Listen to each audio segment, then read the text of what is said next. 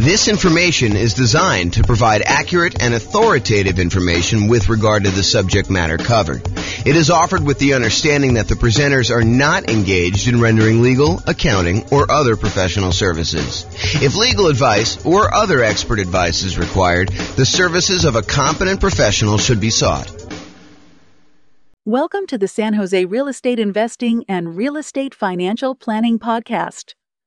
Learn all about investing in real estate in San Jose, California, with a combination of real estate financial planning and modeling with numbers specific to San Jose, plus syndicated, more generalized recordings of live and pre-recorded real estate investing classes, not all of them specific to San Jose.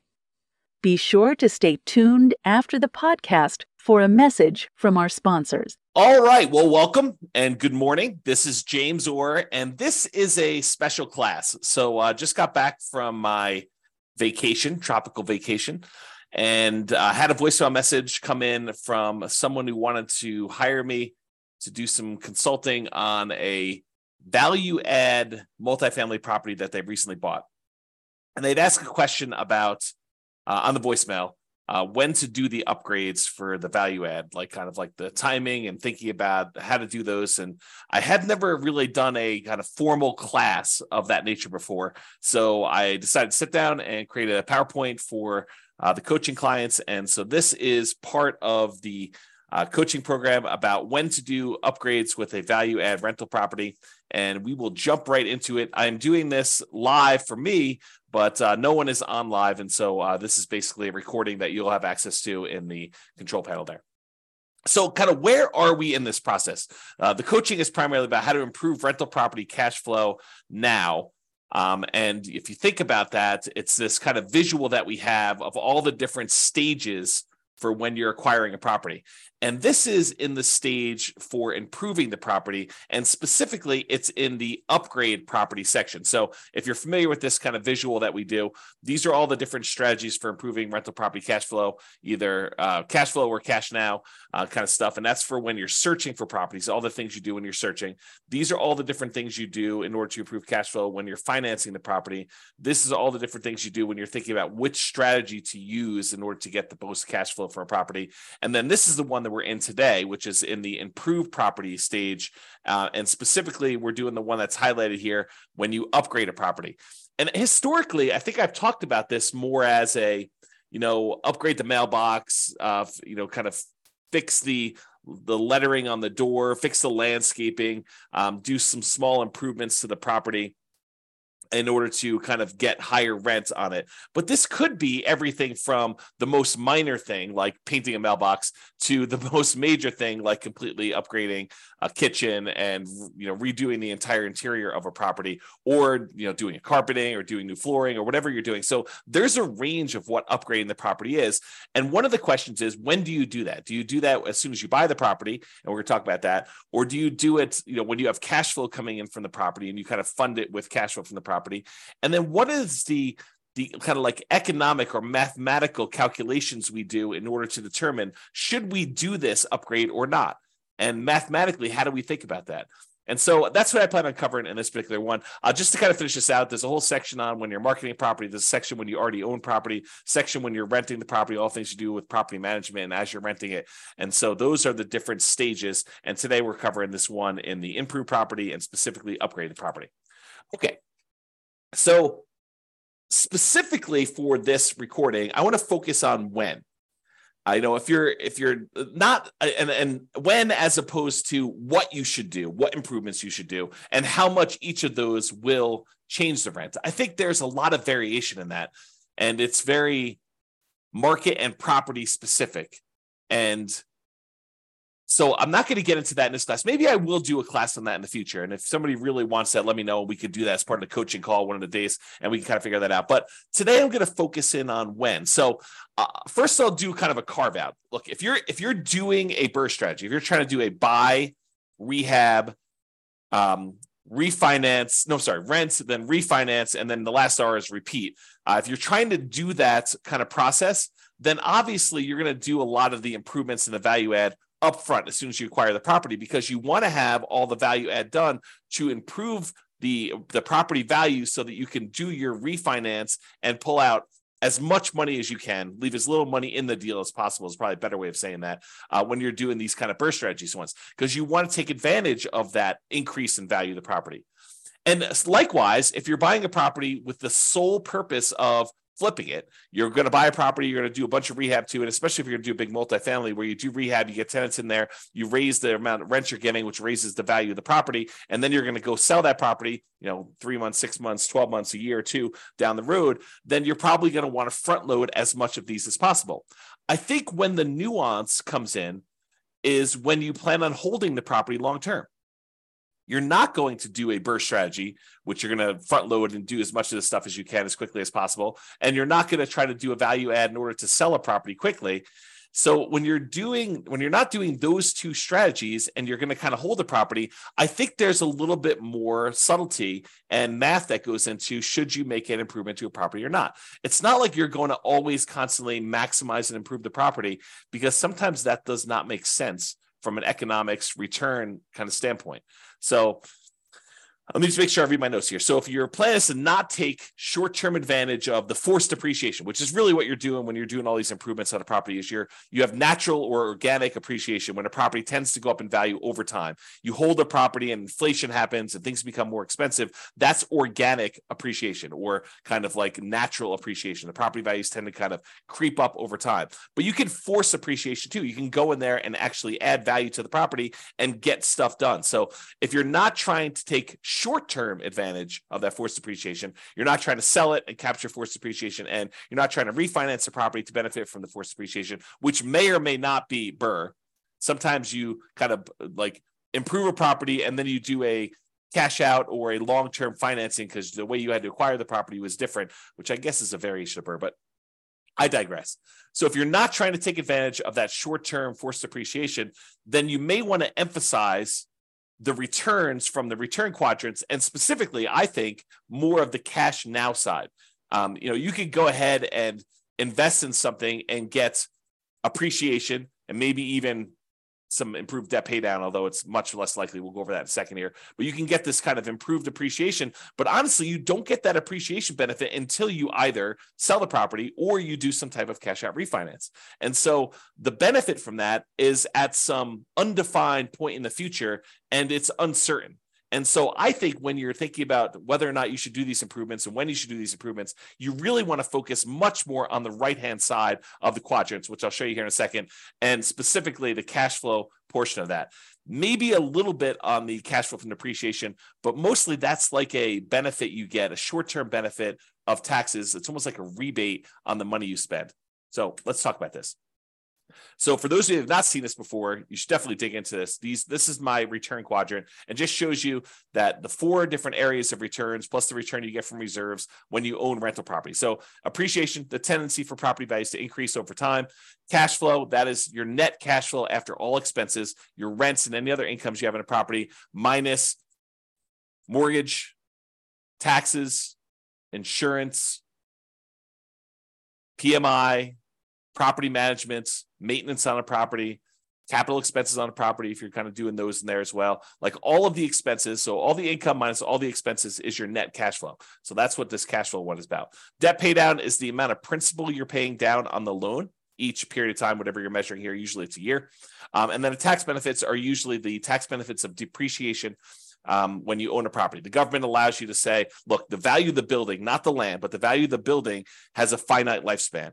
And we understand that as the government, and so as the taxing body of the government. And so we are going to allow you to depreciate the value of that building over time, because a building, in theory, goes down to zero. You utilize the limited lifespan of the building over, in most cases, 27 and a half years for residential properties. That's per the tax code. So those are the tax benefits you get. And a lot of times we look at that historically as the cash flow you get from those tax benefits. So it's not just the raw amount that gets depreciated. It's the amount that gets depreciated times whatever your tax rate is, which means this is the amount of money you get back on your taxes, or that you don't have to pay in on taxes from other income you're getting, like rental property income or from your job in some cases. So those are the 4 different areas of return. And then we have reserves, which you get a return from that as well. So the total of it is written in the middle of all 5 of these, and that's kind of how we visualize that. So by improving a property or adding upgrades to the property, we're often improving 3 quadrants in terms of dollars. So if you think about the return quadrant, we can measure it in several ways. We could say, how much in dollars did the property appreciate? How much in dollars are we getting on cash flow? $2,000 a year, $2,400 a year, $5,000 a year, whatever you're getting in cash flow. How much in dollars are we paying down the loan? And how much in dollars are we getting in terms of cash flow from depreciation by owning this rental property? And then how much in dollars are we getting as a return on the reserves we need to set aside in order to prudently invest in this property?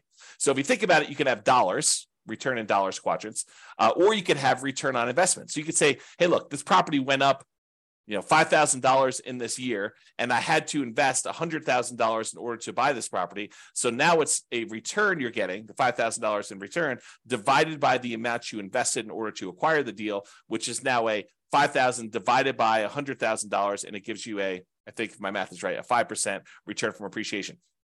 And you can look at that for all of these. You could say, I'm getting $5,000 a year in cash flow on a $100,000 investment. So my return from cash flow is 5%. And so all of those are return on investment. And we typically use that when you first acquire a property. So when you first invest the money in order to do the deal, because it doesn't make sense in my mind to say 10 years later, okay, now I'm getting $10,000 a year in cash flow on this particular rental property, and I had to invest $100,000 10 years ago to get that. The further you get away from when you first make that investment, the less the initial amount you invested in the deal matters. I think the longer you get away from it, the more you need to think about how much am I earning from appreciation and cash flow and debt pay down and tax benefits and reserves on how much equity I have in my property. So after you buy the property, shortly after you buy, we switch, in my mind, from thinking about it as in terms of return on investment, and we start thinking about it as return on my equity in the property. And for more advanced people, if you've heard me talk about this before, it's not even technically, in my mind, return on equity. It's return on the equity you'd walk away with if you sold the property after all of your expenses of sale, your real estate commissions, your closing costs, any depreciation recapture tax, and any capital gains taxes. All of those expenses need to be subtracted out of the equity you're getting. And so really, when I think about it, like more advanced strategy is the returns you're getting divided by the return, divided by your true net equity after all expenses. Okay, but now I've digressed. The reason why I wanted to tell you that is there's really 3 flavors primarily that we talk about for these return quadrants. One is return in dollars, the amount of money that the appreciation, cash flow, debt paid out, tax benefits went up. The return on investment, when you first acquire a property, the amount of money you're making on the property divided by how much you had to invest in order to do that. And then once we've owned a property for a while, it's now return on equity, or what your return is divided by how much equity you have in the property. So let's first look at dollars and see how this is impacted by doing this forced depreciation, by doing upgrades to a property or improvements to a property. So this is just the appreciation quadrant we're talking about now. As we improve the property, we often force the property to be worth more. I mean, think about this. You go into a property and you replace the carpet, or you add a new roof, or you add a new furnace or something like that. Don't you, in theory at least, improve the value of the property? Now, from an appraisal standpoint, it might be tricky. However, with multifamily properties, a lot of times if you're able to get more in rent because of the way that they can calculate what a property is worth based on a cap rate, we can now say that because rent is more, now the property is worth more. This doesn't apply nearly as much to single family homes, probably even duplexes, triplexes, and fourplexes. The more properties you get, the more units you get, the more this cap rate idea and valuing properties using cap rate can matter. So the more rents we get on a property, the more the property is worth. When you and to a lesser degree with things less than 5 units, but more commonly with 5 units or more. So with these kind of like single family homes, duplexes, triplexes, fourplexes, a lot of times improving a property in order to increase rent is not going to necessarily directly improve the value of the property. Really what we use to determine value for properties on like single family homes, duplexes, triplexes, and fourplexes are comparable sales. So you have to have another property that is a single family home another single family home if you're comparing it to a single family home, or another duplex or 2 or 3 sell that is similar to your duplex so that you could use that to determine value, or triplex is the same thing, or fourplex is the same thing. So you have to use like type properties. And there are lots of exceptions for how you calculate this value, which we're not going to go into here. But that's the idea. Okay. So as we improve the property, oftentimes we kind of increase the value and make it worth more. So for example, if you are buying properties and they are all really old 1970s vintage type properties, and you're comparing them to those properties might be selling for a certain price.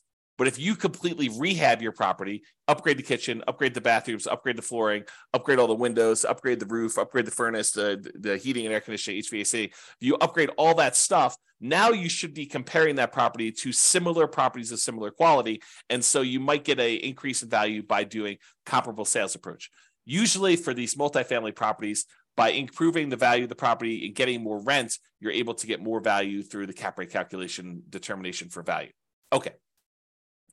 So the raw dollars, when we do this kind of upgrade, the raw dollars in appreciation goes up. Your property was going up, $3,000, $5,000 a year, whatever it was kind of going up, nice, slow and steady. I guess it's this way, slow and steady to the right, up. But now when you come in there and you add an investment of $10,000, $20,000, $30,000 to do improvements to your property, you might get a significant step up in appreciation for that year. And then from there, it tends to grow at whatever that rate is. So you spend $10,000, now maybe your property is worth $20,000 more, as just a hypothetical example.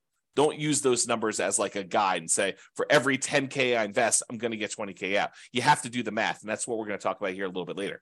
Okay. So if you're doing that, though, you put $10,000 in, you're going to get like an improvement of increase in value of $20,000. That's a step function increase in forced depreciation. So if we think about that, this extra $20,000 return in dollars goes here. So now we saw a bump up in the amount we saw in appreciation. Now let's look at cash flow. So a lot of times by improving the property, we can often increase the income we get on the property. And as a side note, and often additionally reduce the vacancy, because a nicer property, this is not a universal rule, but I think it's a trend. It's kind of like it's correlated, highly correlated. So oftentimes when we improve a property, we make it much nicer. We often reduce the vacancy, becomes more desirable. People want to stay there longer. People want to get in there quicker after you've got people move out. So you have less vacancy there. So like your vacancy tends to be improved, reduced. Also, depending on what upgrades you do, you may see a decrease in maintenance on the property. So not only can you get more in rent, but you have less vacancy. And because you put in tile flooring instead of this really old ratty carpet that needs to be replaced every couple of years anyway, now you have a upgraded tile floor, which tends to last a little longer. So your overall maintenance budget may go down slightly. And your property management, those calls for maintenance, those calls for improvements, the kind of tenant turnover and the tenant problems you have can also be slightly reduced. Not significantly, but a lot of times slightly reduced when you have this improvement to the property that make, depending on the improvement, of course, right? Now, as a side note, sometimes the improvement or upgrades you're making involves a short vacancy, right? A lot of times investors that own a property already, they're going to wait for their property, the current tenant, to vacate the property. Then they're going to go in there and they're going to do the rehab that they need to do in order to do the upgrade improvements. Then they're going to start over with a new tenant at a higher rent. Most of the time, they're not going to go in while a current tenant is in place and improve on the property, right? We're not going to go ahead and voluntarily evict the tenant who is already paying and paying on time to go in there, improve a property, and get someone else in there. Sometimes we might if we're trying to sell a property very quickly, but most of the time we're going to do this from cash flow. We're going to have the natural turnover of tenants dictate the pace at which we do the upgrades, both the natural turnover of tenants and also the amount of cash flow we have available to do this. Because if you don't have extra cash sitting on the sideline that you can invest to do this, you really have to fund it internally from the cash flow on the rental property. Okay. So sometimes though, when you get the tenant to vacate, you now have a month, 2 months, 3 months, depending on how good you are at getting rehabs done, how quickly, in order to get this property rehabbed and then back on the rental market. So sometimes we have a short vacancy, which might result in temporary cash flow dip while you're doing the improvements and finding a new tenant at the higher rents. So some periods of time, there's that. Okay, in addition, this increase in income, especially for multifamily properties, which we talked about, is the primary driver for increased property value.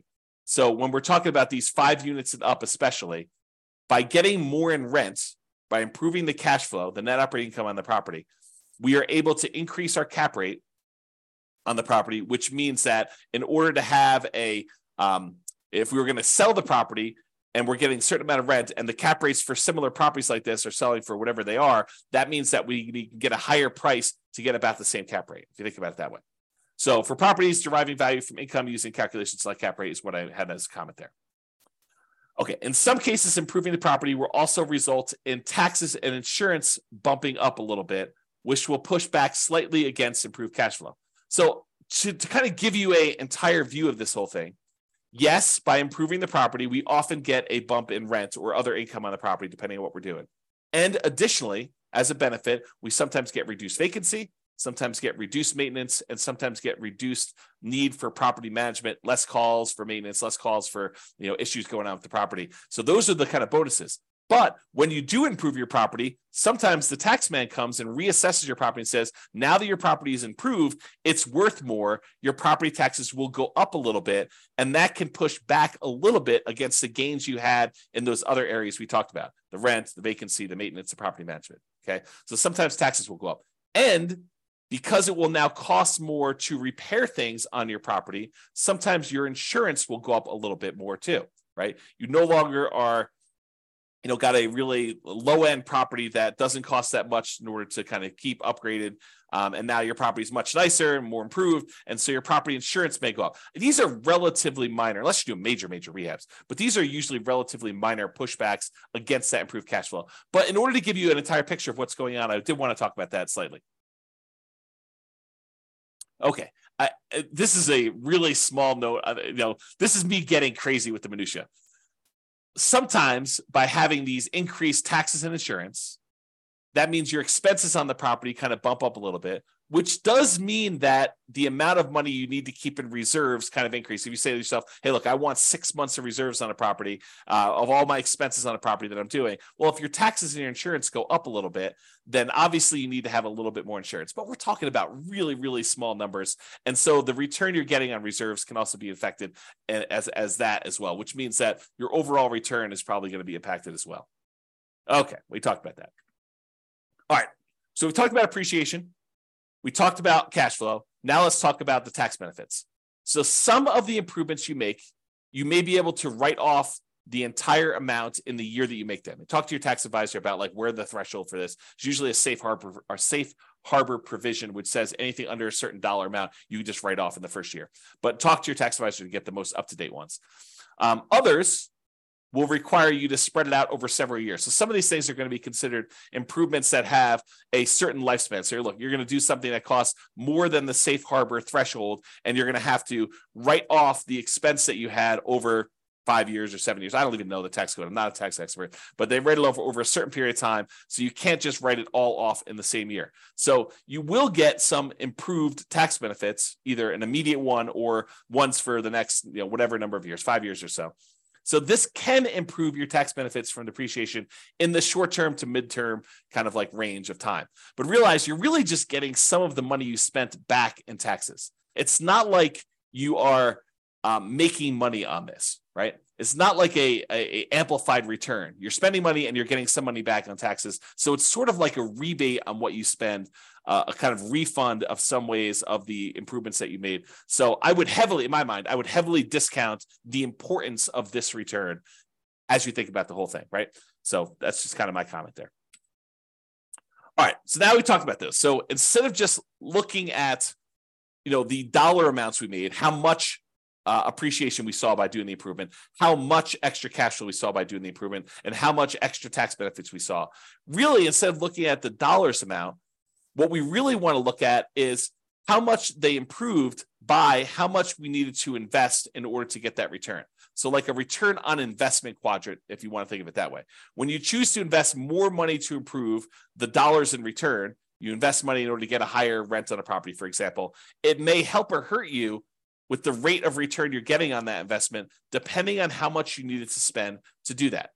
Let me give you an example to explain to you what I mean. Okay.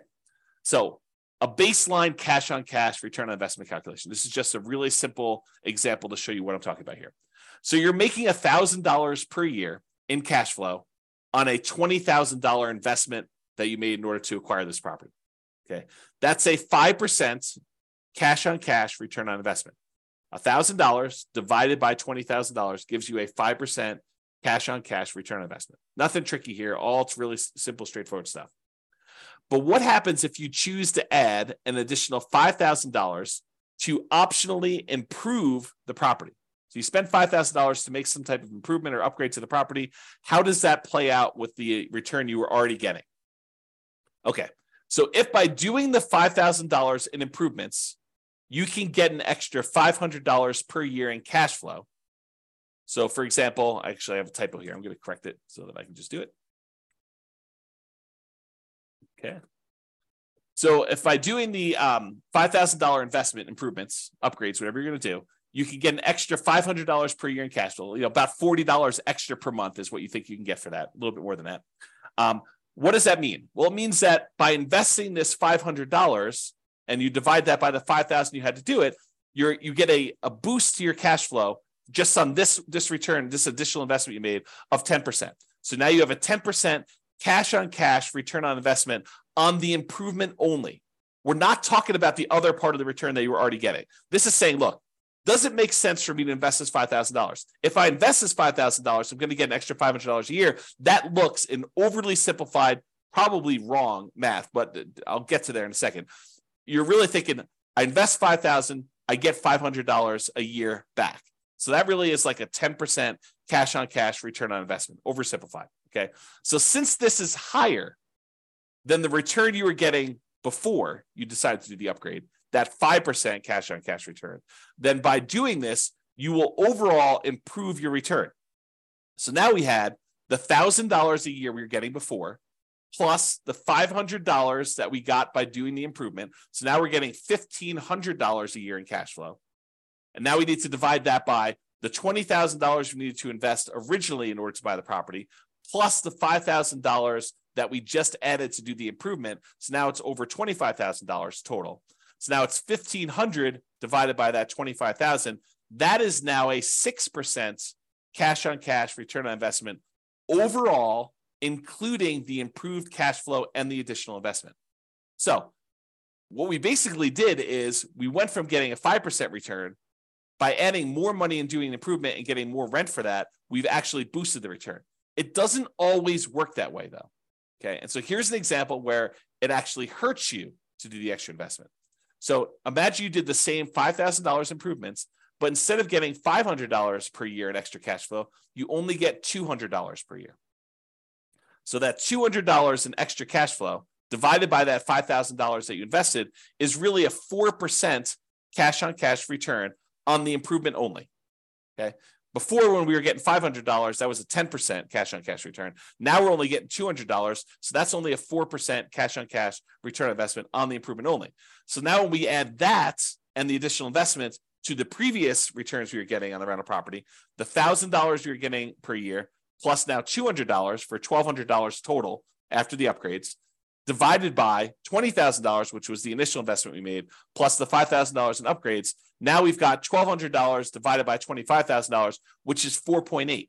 That return is now lower than the return we were getting previously. So you think about this.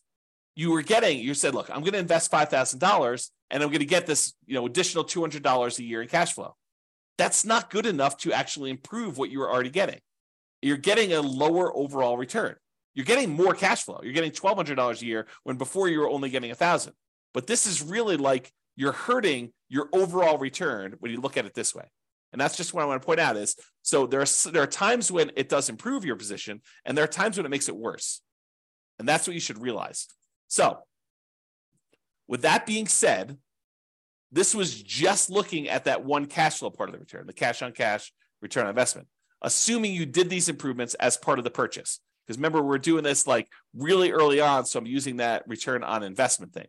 If you're making the improvements later, if you're doing this a year or 2 or 3 or 4 or 5 down the road after owning it for a while, I think you should be thinking in terms of return on equity, not anymore on your return on the initial investment. So instead of that $20,000 to acquire the property, now this becomes your kind of like return on the equity you have in the property as a return overall.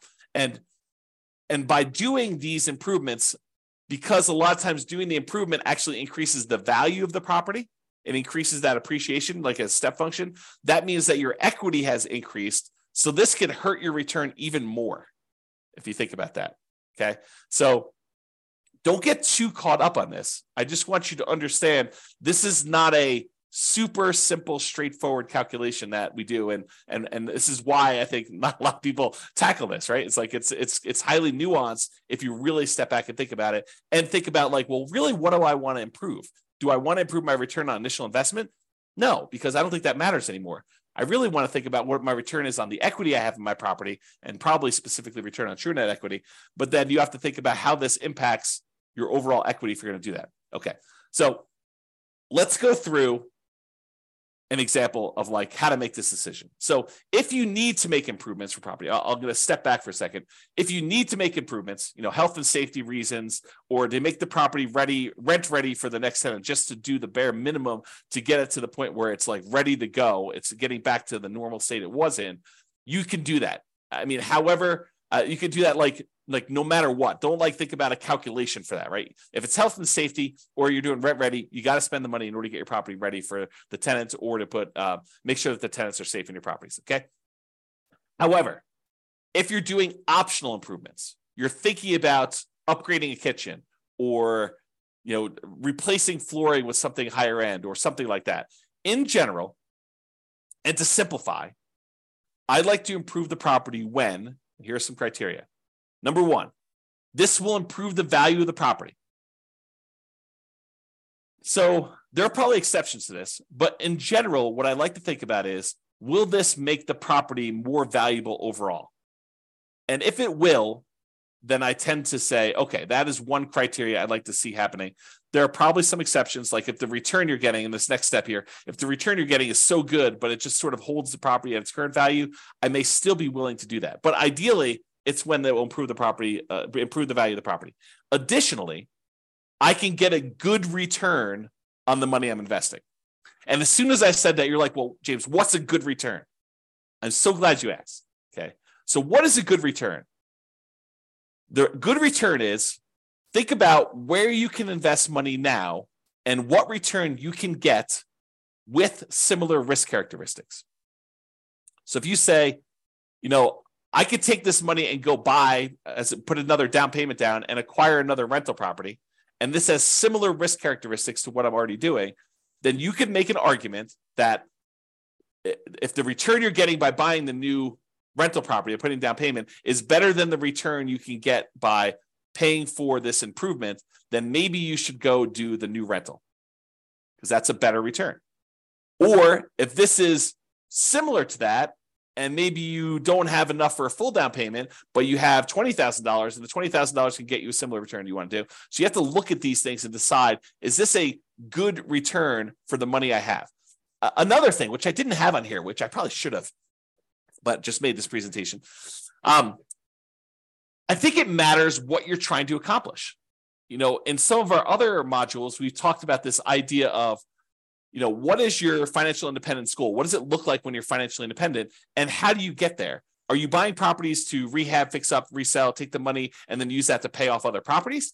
Are you taking the money and you're using that for down payments to acquire enough other rental properties where you have more than you need that you could sell off some and pay off the others? Are you doing this so you have a bunch of rental properties, you're just going to pay them off free and clear? You're going to do this where you have enough rental properties where the cash flow you're getting is going to be enough to support you even without paying them off? Like, what is your strategy to get there? And does this actually lead into your strategy?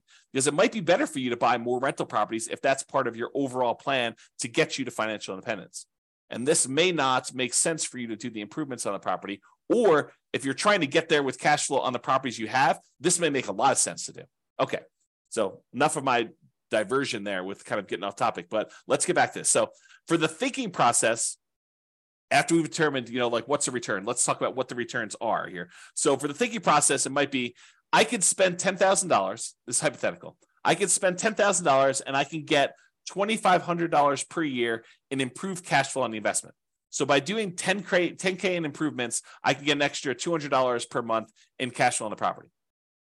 Possible. I mean, may not be something you can get everywhere, but this is an example of what might be a good return for you. Okay. So $10,000, $2,500 per year in improved cash flow on the property. So here's the simple math, which I would argue is probably not correct, but it's a good starting point for you to start about it. Okay. So simple math. I'm getting a 25% cash on cash return on that initial investment I made. So I'm getting $2,500 per year on $10,000 invested. That's 25% cash on cash return in the first year that I'm buying, that I made this additional improvement on the property. And in order to make the simplified math sort of work, you have to think about, okay, I'm going to get this $10,000 investment back, plus maybe a return on that, when I ultimately sell the property or refinance later. I think a lot of folks ignore that part. They ignore the part where they're thinking about getting the $10,000 investment back.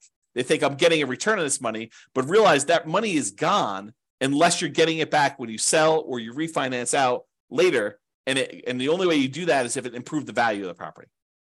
So you need to make sure that it improved the value if you're going to use this simple math as a general rule of thumb. Okay. The more complicated math and the more correct math, I would probably say, is I'm going to get my initial investment back over 4 years. So you put $10,000 in, you're getting $2,500 a year. You get your initial investment back over a 4-year period. And then these improvements should last another 4 years. And I'll get an additional return of $2,500 per year for those 4 years too. Because realize a lot of times when you spend money to make an improvement, it has a limited lifespan. Example with flooring. You go ahead and you spend $10,000 to upgrade the flooring to luxury vinyl tile or whatever you're doing, or luxury vinyl plank in the entire house. That doesn't last forever, right? That may last for 5, 10 years, something like that. I used 8 in this example, but it's really whatever the lifespan of what you're buying is. If you're doing carpet, carpet may only last, I don't know, depending on how bad your tenants are with carpet, 2, 3, 4, 5 years, a few tenant cycles. If you're really lucky, the private tenants take care of stuff, maybe 10 years. So this carpet has a very limited lifespan. So the amount of money you invest, you not only need to get your money back, you need to get a decent return on that money when you're doing that. So the more complicated version of the math is put my $10,000 down. That year I get $2,500 back. So I'm out net $7,500. Then the next year I get $2,500 more back. Then the next year I get $2,500 more back. Next year I get $2,500 more back. And at that point, I paid my initial investment back. And now I'm getting $2,500 a year for the next, whatever it is that particular upgrade lasted for, and that you're getting that extra money from, another 4 more years at $2,500, which then you get another $10,000 on that initial investment. So how do you do that calculation? Well, I'm going to show you on the next slide. It's called an internal rate of return calculation, or an IRR calculation. And you just use Excel to do it. And I'll include a copy of the Excel spreadsheet so you can go download it and modify it. But I'll show you how to do it. So basically, you look at what the return is by putting money in and getting some money out over that, whatever time period is that you're going to hold that. And then that is the return you look at to determine whether that is a good return for you or you can get better elsewhere. So that's how you can look at it. So some investors, by the way, and I'm done with this example of like when to approve. Those are the general rules I have. Some investors prefer to have the property self-fund the improvements. In other words, pay for it out of cash flow. So the existing cash flow on the property needs to accumulate so that you get the $10,000 you need in order to do the improvements. You don't do the improvement until the property generates $10,000. Then at that point, at the next tenant turnover, when the next tenant voluntarily moves out, then you go in there, you take all the extra cash you have, you improve that particular unit, and you slowly move up over time through the natural organic tenant turnovers that you have and the cash flow you're getting from your rental properties, and then you kind of up your rental properties and the rent you're getting on each one as you go. Okay, so a lot of investors will look at it that way. Some investors have extra cash outside of it, and they're willing to go and use that money in order to fund the deal in order to do that. But I think less are willing to do that. I think more of them are willing to fund it internally from the property, and fewer are willing to do that up front. Unless you're doing like BRRRR or you're trying to do a property where you're selling, I think a lot of investors will add money in order to do those up front. And I have an important note on here, but I think I covered it, and that is you need to get the amount invested back and get a return on that money. It's not just the return. It's not just I put in $10,000 and I get $2,500 a year. You need to think about, okay, I get $2,500 back, but when am I getting that $10,000 I invested back? And the exception to this is unless you're getting that back on sale. You're thinking about, okay, I'm getting this extra rent, but I'm going to get this $10,000 back when I sell it or when I cash out refinance later on. And so you have to think about it that way. But be careful with that thinking, right? Because a lot of times you're not going to get that back, because you had to go and do the upgrade again 4 years, 10 years later when the flooring wears out and you got to do another upgrade, or the HVAC wears out or the roof wears out or whatever you're doing. So you're not always getting that back. And so you really want to think about a better way to do this is that internal rate of return. Speaking of which, let's talk about that. So here's to the right is this really simple version of the spreadsheet. All it shows you is all the different years and the amount that you invested and the return you got in that year. And if you need more years, just go ahead and add additional ones. Make sure you change the formula so that it calculates it right. So it's using all of the different years to do it. But you'll want to go ahead and add however many years that particular investment added. And in some cases, it's more complicated than this, right? Like you invest $10,000 now and $4,000 3 years from now, and you got $2,500 back in the first year, or maybe less in the first year because you had some vacancy time. So maybe you get $2,000 back in year one, and then next year you get $2,500. Next year you're going to get $2,600. Next year you get $2,700. You can change all these numbers, and it will do the right calculation for you. That's what internal rate of return does. Internal rate of return is, if you think about it this way, it allows you to calculate the return when you have irregular money in and irregular money out. So it takes into account that you put in money in year one, but you might have to put in more money in year 4 or year 5 or year 6 or all of those. And you get certain amounts of money out in year 1, 2, 3, and they could be different in each of the years. And then how do you look at all of those inputs and outputs, money in, money out, and figure out what your overall return is on that whole thing? That's what this is about. So you spend the $10,000. What I've modeled here is I spend $10,000. I got $2,500 a year for 8 years. So my net investments in year one was $7,500. In fact, let me correct this because this is bothering me a little bit. There we go. Oops. Okay, now it's a little bit clearer. So you basically have $10,000 invested, $2,500 you got back in that first year. So you had a net of $7,500 out in the year one, and then you have $2,500 net out in years 2 through 8 because you didn't have any additional investment in any of these other years, and that gives you an internal rate of return of 27.12%. So according to Excel, just plug these numbers in Excel, it'll pop out the number for you, and it's telling you you're getting a 27.12% return on that initial $10,000 investment if you actually did this investment and you got money in this kind of timing. So that becomes the question. Is 27.12% a good return for you? Could you invest $10,000 somewhere else and earn 27.12% per year internal rate of return with similar risk characteristics? Okay, so that's the way to think about it. All right, so in conclusion, this last slide. In conclusion, when do you do upgrades on a value-add rental property? If you're trying to do BRRRR, the buy, rehab, rent, refi, and optionally repeat, you probably want to do them right away. There's not really much of a question there. If you're looking to sell the property, probably want to do them either as soon as possible or just long enough in advance of the sale to document improvement in rent to justify a higher sale price. So sometimes it takes time from once you do the thing to show I've got this record of rents, and then you got to document it, and there's some negotiation there. But you want to be able to document it, so you need to figure that out with your real estate agent. Or if you're looking to keep the property, in general, at a reasonable pace between tenant turnovers. So as tenants turn over in your property, you would consider what improvements to make there and what your return you would earn by doing those improvements and whether that is worthwhile doing. Some investors will want to have the property self-fund these improvements from cash flow between tenant turnover. So you accumulate enough cash from the property that it's generating that you take some of the money and you do this. Now realize, if you're doing it as we suggest, you're putting aside money for maintenance on a property already. Now, this isn't always maintenance. You want to be careful you're not spending, maintenance for a roof on an upgrade of improving a kitchen, right? You want to make sure you have enough money set aside for maintenance on things that you're doing on a property. But a lot of times we have money set aside for some of these things or to help with some of the costs. Some investors want to have the property self-fund improvements from cash flow between tenant turnovers. I already said that. Some investors will look at adding additional capital to make improvements by doing a return calculation on the additional capital invested and the improved return. So kind of we talked about before, you're going to put the money in. What return are you getting on that money? And is that going to help your overall return? And is that a good return compared to where you could put that money elsewhere? I think those are the considerations you have. Okay. If you have any questions on this, join one of the coaching sessions and we'll go ahead and get your questions answered for coaching clients. This has been James Orr. Thank you very much.